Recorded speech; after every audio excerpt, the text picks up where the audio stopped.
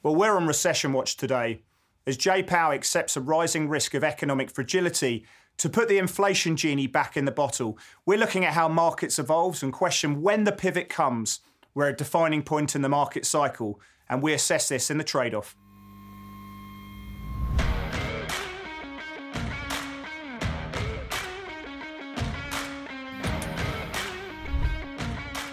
Well, hello there. I'm Chris Weston, Head of Research here at Pepperstone. And I'm going to be joined in 2 seconds by Blake Morrow from Forex Analytics. And we're going to be dissecting, we're going to be navigating all the trading views, all the setups, all the market thematics as we do each week. And we try and make sense and what is signal from the noise. I'm going to bring Blake into the show. Blake, mate, we've got quarter end, we've got month end, we've got financial year end.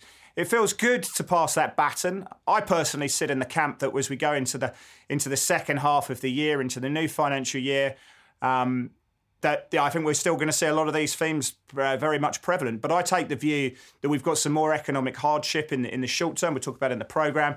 And then we're going to see a really, really, really nice rally going into September at the moment. So are we pleased to turn the page here? Are we pleased to get the quarter and the financial year out of the way?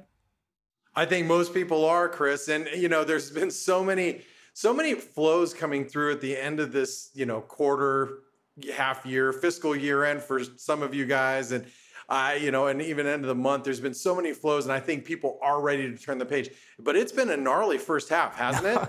Are you a bit old to say gnarly? I mean, is that I'm something that you picked up off your son or something? It's hang loose, man. Right, okay, well, let's chat some of these thematics. And as always, if you want to like the programme, we'd love you to do that. Smash the like button, leave a comment. Last week we got a bunch of really good comments. Hopefully we came back to most of those. But it's always good if you can give the show a bit of a like, get on your comments and dissect and sort of come with us some of the factors that we're talking about today. Anyway, let's go into the show. Let's go into Topical Thunder. Blake, I don't believe that we're Debbie Downers. I don't like to believe that we're overly pessimistic. I think as traders, we can be bullish. I think we can bearish. We just, we evolve with the tape. But there's no doubt about what's going on right now. The word is recession. We talked about it last week where Jay Powell opened and said that it is possible. We saw him overnight in the session that just been, suggesting that they would be willing to accept some economic fragility to put the inflation genie back in the bottle, as we talked about there. So his tone is one that's progressively more that we are going to get a recession coming through in the US. If I have a look at the 2s10 curve, we're about to go inverted again. If we have a look at the rates environment, have a look at euro, dollar or SOFR futures, you can see that the market is now at pricing in rate cuts, quite an aggressive rate cutting cycle for next year. You can have a look at the way that copper's been trading. All of these factors are suggesting that the market now is saying that a recession is probable. The question, of course, is do we get 2 quarters of negative growth, which is that technical recession, or do we see something that's far more prolonged, which could see mass layoffs and something that gets a bit more ugly? So where do you stand on this argument? I stand that it's probably going to be more prolonged. And you're right. I don't want to be a Debbie Downer, Chris. But technical recession, yeah, we're probably already in a recession. And then, cool. We haven't even talked about employment. Employment's been really sticky, and I would assume that employment's going to start to come off. And how about earnings? I mean, how about when earnings estimates start to come down? I mean, how's that really going to affect the markets once that happens? So I think we will see a technical recession, but it's going to be more than that. It's going to be a prolonged recession. And, and the only saving grace that we're going to have, and I hate to say it, is going to be if the Fed decides enough is enough. But we've been in partying for a long time, Chris. Mate, they are going to pivot in my mind, but not yet. We've got at least 2 or 3 months of pain. So what are we looking for? We're seeing liquidity falling. That's bad for markets. You're looking at consumer confidence. That number was pretty woeful this week. Yeah, all the leading indicators suggest we've got an ISM manufacturing number on Friday. We're looking for that to still continue to be an expansion. But I think the consensus of 54.5 is probably a bit on the upside there, a bit too lofty. I think it's, the last shoe to drop will be employment. So we're going to look at things like the weekly jobless claims. That will manifest into somewhat, we're going to start seeing those non-farm payrolls numbers coming down below 100,000 and, that unemployment rate will gravitate. Remember, the Fed are calling for an unemployment rate to pick up to about 3.9%. So employment is the last shoe to drop. It's in the chain of events, it's one of the credit is one of the things to fall first. Obviously, liquidity, is coming out of the market. So, yeah, I agree that we are going to see a recession in the US. I think we're going to see one in Europe. We'll see one in parts of Asia, including Australia at some stage. But I think that's going to be a positive for equity markets because I think that will cause a pivot from the central banks, which we can talk about in terms of the rates pricing later on. Well, I guess that's where we should really focus on the next topic, Chris, and we should turn it over to economic data. And data does matter. And I know we've discussed this over the last several months about how economic data was going to matter more as we move forward. But it really now is playing a key role because it's going to help us all as traders, economists, forecasters, trying to figure out when the Federal Reserve and other central banks are going to stop hiking and when they're going to possibly shift gears. So every day that we move ahead, economic data gets more and more important. So I guess the question is to you, and I want to ask you, Chris, what economic data is going to matter the most moving forward? I know everybody's been laser focused on inflation. Everybody's going to look at the PCE numbers and dissect the heck out of them. But, inflation was probably yesterday's topic. What are we looking at now? Is it NFP? Is it the jobs reports? What are you going to be looking at? All of the above, to be honest. I mean, I still think inflation's a big one because the problem is you are seeing slowing growth. We get the next GDP print, the Q2 GDP print. I think it's in late July, and the Atlanta Fed model is suggesting that we've got about 20 basis points of growth on the quarter. So if that does come negative, you could be right. We could be in that technical recession there. I'm not so sure. I think we do get growth in the second quarter, and a recession comes later in the year if it's going to come at all. But yeah, I think next Friday we got payrolls. Again, I think the market wants to see those job creations perversely coming down below 100,000. The consensus at the moment is for 250. Lower job creation would be good for markets, I think. Perversely again, I think the ISM manufacturing numbers to this Friday will be quite interesting because obviously that's very correlated to growth and earnings as well. So I think it's all of the above. It was all about inflation, but now we've got the growth dynamic that's manifesting as well. So really, you've got to see what the market's sensitive to. The next CPI print comes out on the 13th of July, and that's obviously going to be a big one.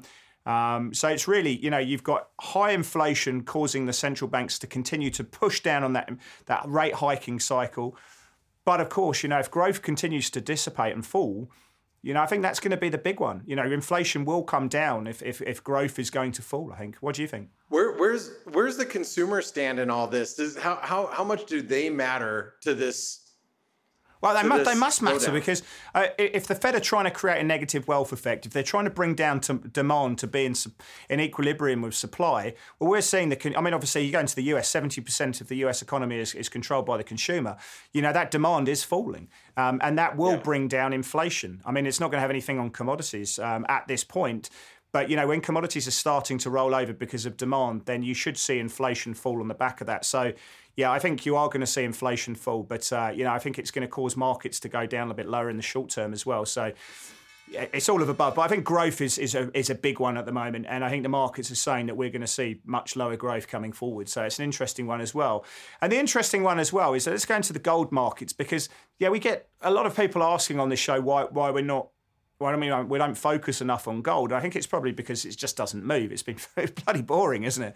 I mean, the implied volatility in gold at the moment, one week implied volatility is trading around the sort of the 11th percentile of the 12-month range. So no one's expecting movement. I'll give you some context on that. Over the next week from this point, the market's expecting a $27 move in gold up or down, which is very low relative to where we've been. So no one's expecting movement. We've seen real rates moving up. You've seen the dollar stronger. But gold's just sort of trading that tight range. So, what makes it fire up? Where do we see that implied volatility pick up? And which way does gold trade? Well, I'm going to bring out some technicals a little bit later in the show regarding gold. But I think one thing that's, if you're a bull, one of the things that's held back gold has been this insatiable, rally and desire to own the dollar Yeah. in recent, It's the best recent hedge. months. It's the best hedge in the market. If equities draw down, you buy dollars. Right. And people aren't looking at it as buy dollars and buy gold, at least not yet. So the dollar's really been a big headwind for gold, Correct, in my view, and it probably will continue to be that way. And I am a little worried because, Chris, the consensus is that at least the people I talk to and the traders I talk to, the economists I talk to, everybody is very bullish on gold, and that's the consensus. And I'm kind of worried that consensus might not be right in this case. And I know that a lot of people that focus on gold really want us to talk about the upside risks in gold, but I don't know if that's really going to be there. Where do you stand on gold price? Again, I think you right now with the dollar working so well. I mean, you can go long in gold in euro terms. So the euros, looking to potentially question whether we can get down into that 103.50 level that we got down earlier this year, or earlier this month, should we say? Obviously, if you want to buy gold, you do it in the weakest currency or the perceived weakest currency. If you want to short gold, you want to do it in the strongest currency. And then you get your sort of your double bubble. But real rates, if you look at TIPS or inflation adjusted bond yields, they're moving strongly higher. And I think that's been one of the big financial levers the Fed have worked on. And there's just no way that the gold price is going to move up sharply unless we see real rates moving lower, because the real rates are pushing up the US dollar, and that's keeping equity suppressed. I do think the Fed pivots at some stage this year. Maybe it's going to be September, but at the moment they're too hell-bent on raising rates. They're too concerned about inflation. But at some stage when that economic fragility kicks in, I think the message from the rates market we can talk about will see the US dollar roll over. It will see people buying liquidity in beneficiaries, crypto, gold, growth stocks, they're all going to work well. That's going to be for me, but it might not come for a while. What's good for gold bulls at the moment is it's not going down, and that's the best thing. It's like a cash element, right? So the fact it's not going down is positive, I guess. I'm going to say, also before we move on to our next topic, I also want to say, watch the silver gold ratio, and silver should be outperforming. Yeah, silver looks ugly, like garbage. Yeah, it's ugly. It's near support. It looks like it's going to break down. And if that breaks down, gold's probably going to follow suit. You want to see silver leading gold, especially if you're a bull. Yeah. But anyway, let's actually change the topic to China, because where are we going to have our shelter from the U.S.? I mean, the money's got to go somewhere, right, Chris? So I want to ask the question: is China a buy? I mean, China is coming back online. The world needs China and China's economy to really come back and come roaring back. I mean, China's actually relaxing their COVID policies somewhat. They're easing international restrictions. Are the supply chains going to come back? You look at stocks like Weibo, Baidu, FXI, the ETF. They are all basing. Actually, the FXI had a little capitulation in March, and we're nearing our highs of 2022. And it's nearing the 200-day moving average. The CN50, which is the CFD that you guys have in Pepperstone, that actually is trading above the 200-day moving average. Yum China, is testing the 200 DMA. Do you buy China as a hedge, or is that trade over? What do you already over? And by the way, I need to mention one last thing. In June of this year was the best foreign inflows in China for the year this last month. So what do you think? I wouldn't be buying it now. I do agree that there's had a really nice run, and rightly so. When you're a global asset allocator, you're looking around and going, well, China's still got probably the most dovish central bank, ex-Japan, but they've also got pretty low inflation. So you like the fact that you've got a supportive central bank who are easing policy very gradually, but they are easing. So we like that. We like the earnings side of things. We're seeing earnings coming up. We like the fact they've got stability in their currency. We like these factors, which is why China's done very well, but it's done really well. I mean, if you go back to the CN50 is the top 50 mainland companies, which are packaged as a futures market on the Singapore exchange. And that's rallied, 19% since the 9th of May. So it's had a big move. So I'll be buying pullbacks. It is a hedge. when you're looking at Europe, do you want to be in Europe? Not really. You've got economic fragility. You are going to see a recession at the end of this year. The euro's getting smacked. US, love it, but not right now. And it's got a lot of concentration in assets. There's a lot of concentrated money in there.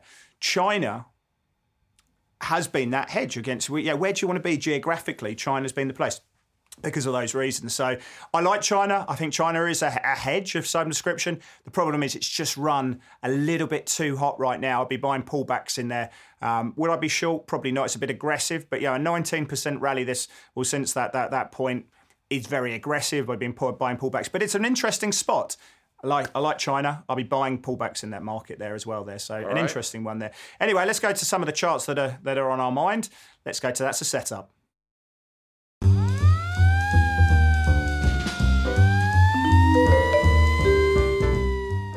Well, Blake, last week I looked at the Aussie Swiss and we thought that was going to go down. It has done. The Swiss franc continues to be the play du jour. Now, what we liked about that is that the Swiss bank obviously shocked markets like last week, raising 50 basis points. I think the next central bank meeting from the SNB is actually not till September, so we've got a bit of time to go there, but they'll probably raise another 50 basis points from that, and that will take them into positive territory in terms of their deposit rate there as well. What we also like in Switzerland, for a long period of time, the Swiss National Bank was selling their currency to try and weaken it effectively. And we saw that through sight deposits, which are the thing that everyone looks at, going up. Effectively, they were using commercial banks to buy assets there. So what we've now seen is sight deposits in Switzerland actually rolling over. They're going down, which means they're buying their currency. Now, it's a change of dynamics that we haven't seen for many, many years. So you've got a situation where the Swiss National Bank are buying their currency to support it, but they're also raising rates and aggressively in that situation there. So everyone loves the Swissy at the moment, and it's got that safe haven dynamics from having a massive current account surplus as well. When it comes to double tops, I think none really get more attention than this one here right now. I mean, you and I talk about this one. I mean, we're at the neckline at the moment. It's got massive downside if you believe the double top technical target there. Does it break, Blake? I think it does, Chris, and I think you've been playing it on the right side this last week. It was a great call on the Aussie Swiss, by the way, and we joked instead of taking Swiss, you were taking a piss, but hey, whatever. You say tomato, I say tomato. But anyway, the Swiss franc. This is the first time I've actually been a buyer of Swiss francs. I'm actually long Swiss as well, so I'd be talking my book, which is fine. But the dollar Swiss, it has a nice downside. I think it takes us close to 91, or maybe even below 91 on that's that the technical target. So. Euro Swiss through parity is probably the big one at the moment. It's probably everyone loves the Swiss at the moment. Swiss best performing currency. We're momentum traders. And where do you get momentum at the moment? Go long Swiss. Well, we did talk. I talked with Peter Bookvar today, or our team did, and he said this is like the first signs of the dollar really making and forging a longer term top, which I thought was interesting. All right, let's go over to gold. And I stole your headline, Chris. Mate, you did. I stole it. What's the genius borrows? What's the saying?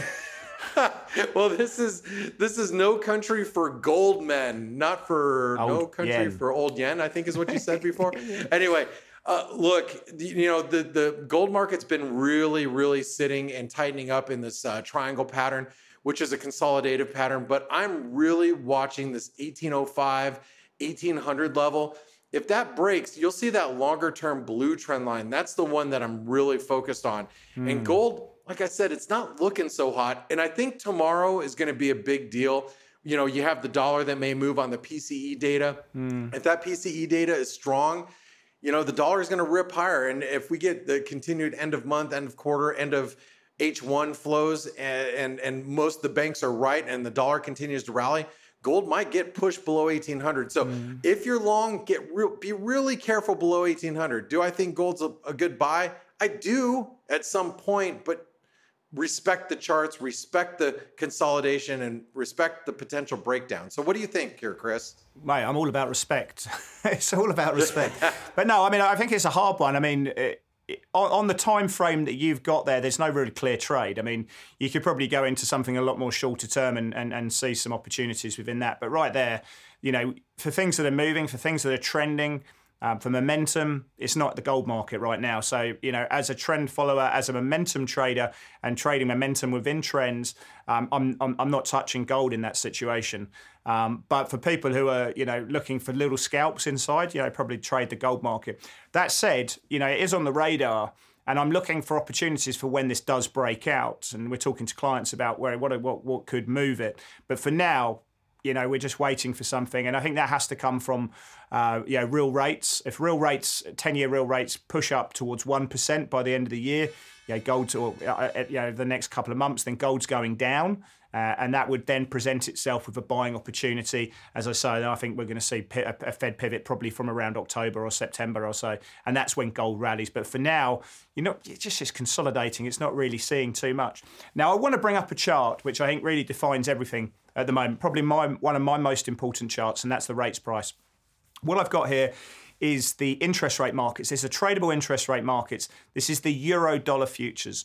I think you can see it on TradingView if you want to have a look at that. But what I'm looking at is the difference between the December 23, December 22 contract. Basically, how many rate cuts are being priced in for 2023.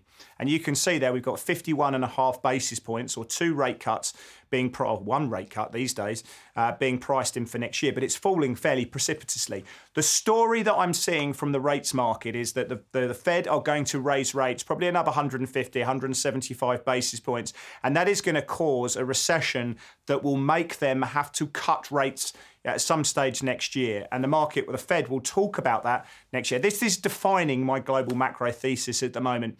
The rates market showed us that the Fed would have to raise rates aggressively. The Fed told us that we are transitory. Now the rates market is telling us that there's going to have to be aggressive cuts. There is going to be a pivot.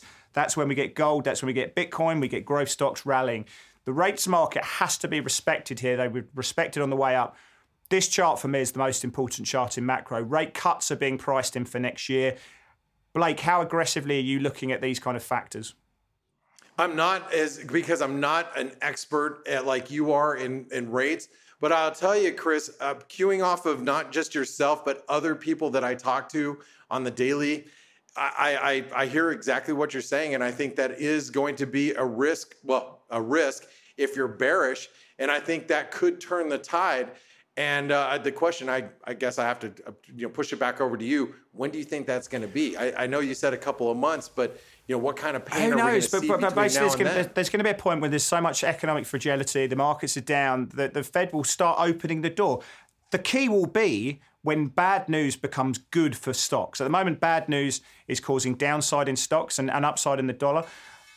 When that changes, because something like a bullard comes out, but let's just remember one thing.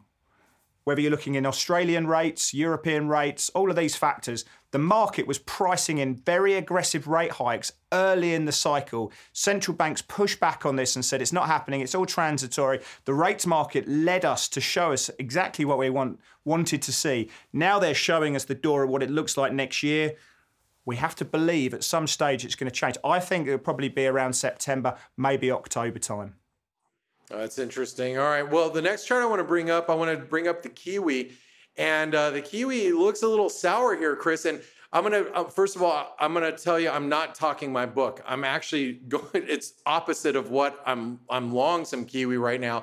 Even though it's small, I'm not happy about with what I'm seeing. I'm seeing an inverted cup and handle pattern. And that chart was actually brought forward by one of our traders in our community, because I was looking at it as a bearish breakdown over the last couple of days out of a triangle, but it really is a cup and handle pattern. And if we really close, we're trading right at 62 cents. Tomorrow or the end of the week, we close below 62 cents. The risk is the Kiwi might trade down to 60.50. So we got maybe another 150 pip drop to complete the inverted cup and handle pattern, but the chart does not look good. We're making lower highs, consistent lows. You could call it a wedge pattern. You can call it a cup and handle inverted. And that's the way I'm looking at it right now. It does not look good. It looks sour. Kiwi. Yeah. What do you think, Chris?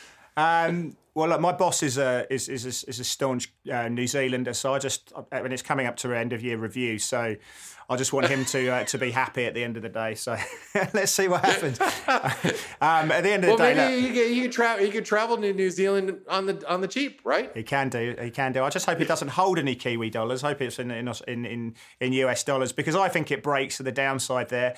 My thesis at the moment is that real rates are going to move up. That's going to continue pushing the US dollar. I think we're going to see lower equity prices. And I think, that's when we get the turn at some stage. But for now, I still think the risks are, and we don't know anything for certain, but you look at a probability distribution outcome scale, and I think the risks are that we still see the market still pricing in a recession, and that means a higher US dollar for now. And I think this level gives away to the downside. And again, that the Kiwis looking vulnerable there. So, I think this breaks the downside if you were to put a gun against my head, Blake, and I won't ask you to do that, but certainly, I think we break to the downside. Anyway, let's go to play of the day. Let's see what's making news.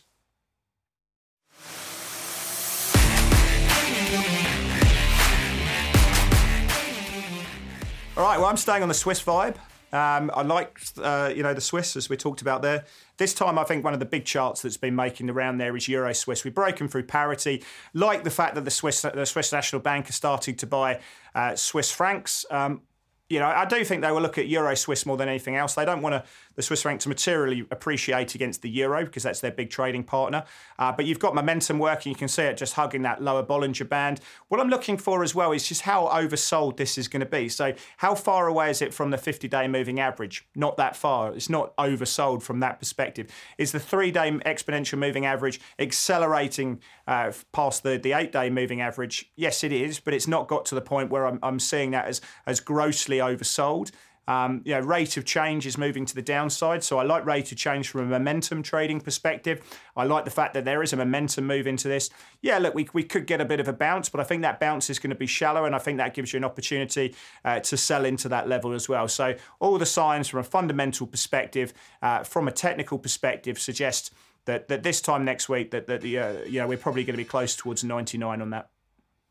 Ooh, gosh, breaking below parity. That's something, Chris. Well, my play of the day is going to be the crude market. And I'm going to tell you this right now, Chris. I am self-proclaimed probably the worst crude trader, but I'm really good at calling crude. I may not trade it well, but I call it well. So that's going to benefit you guys, hopefully. Anyway, I'm looking at this failure of the crude market. So this is going to be the crude interlude. This is a pause in a long-term rally. I think crude actually rejected the 50% retracement around the 112.50 level. I think we come back down to 101.50, 101.60, down to that support from earlier this month. And if that breaks, we might actually see the 200-day moving average again in the low 90s.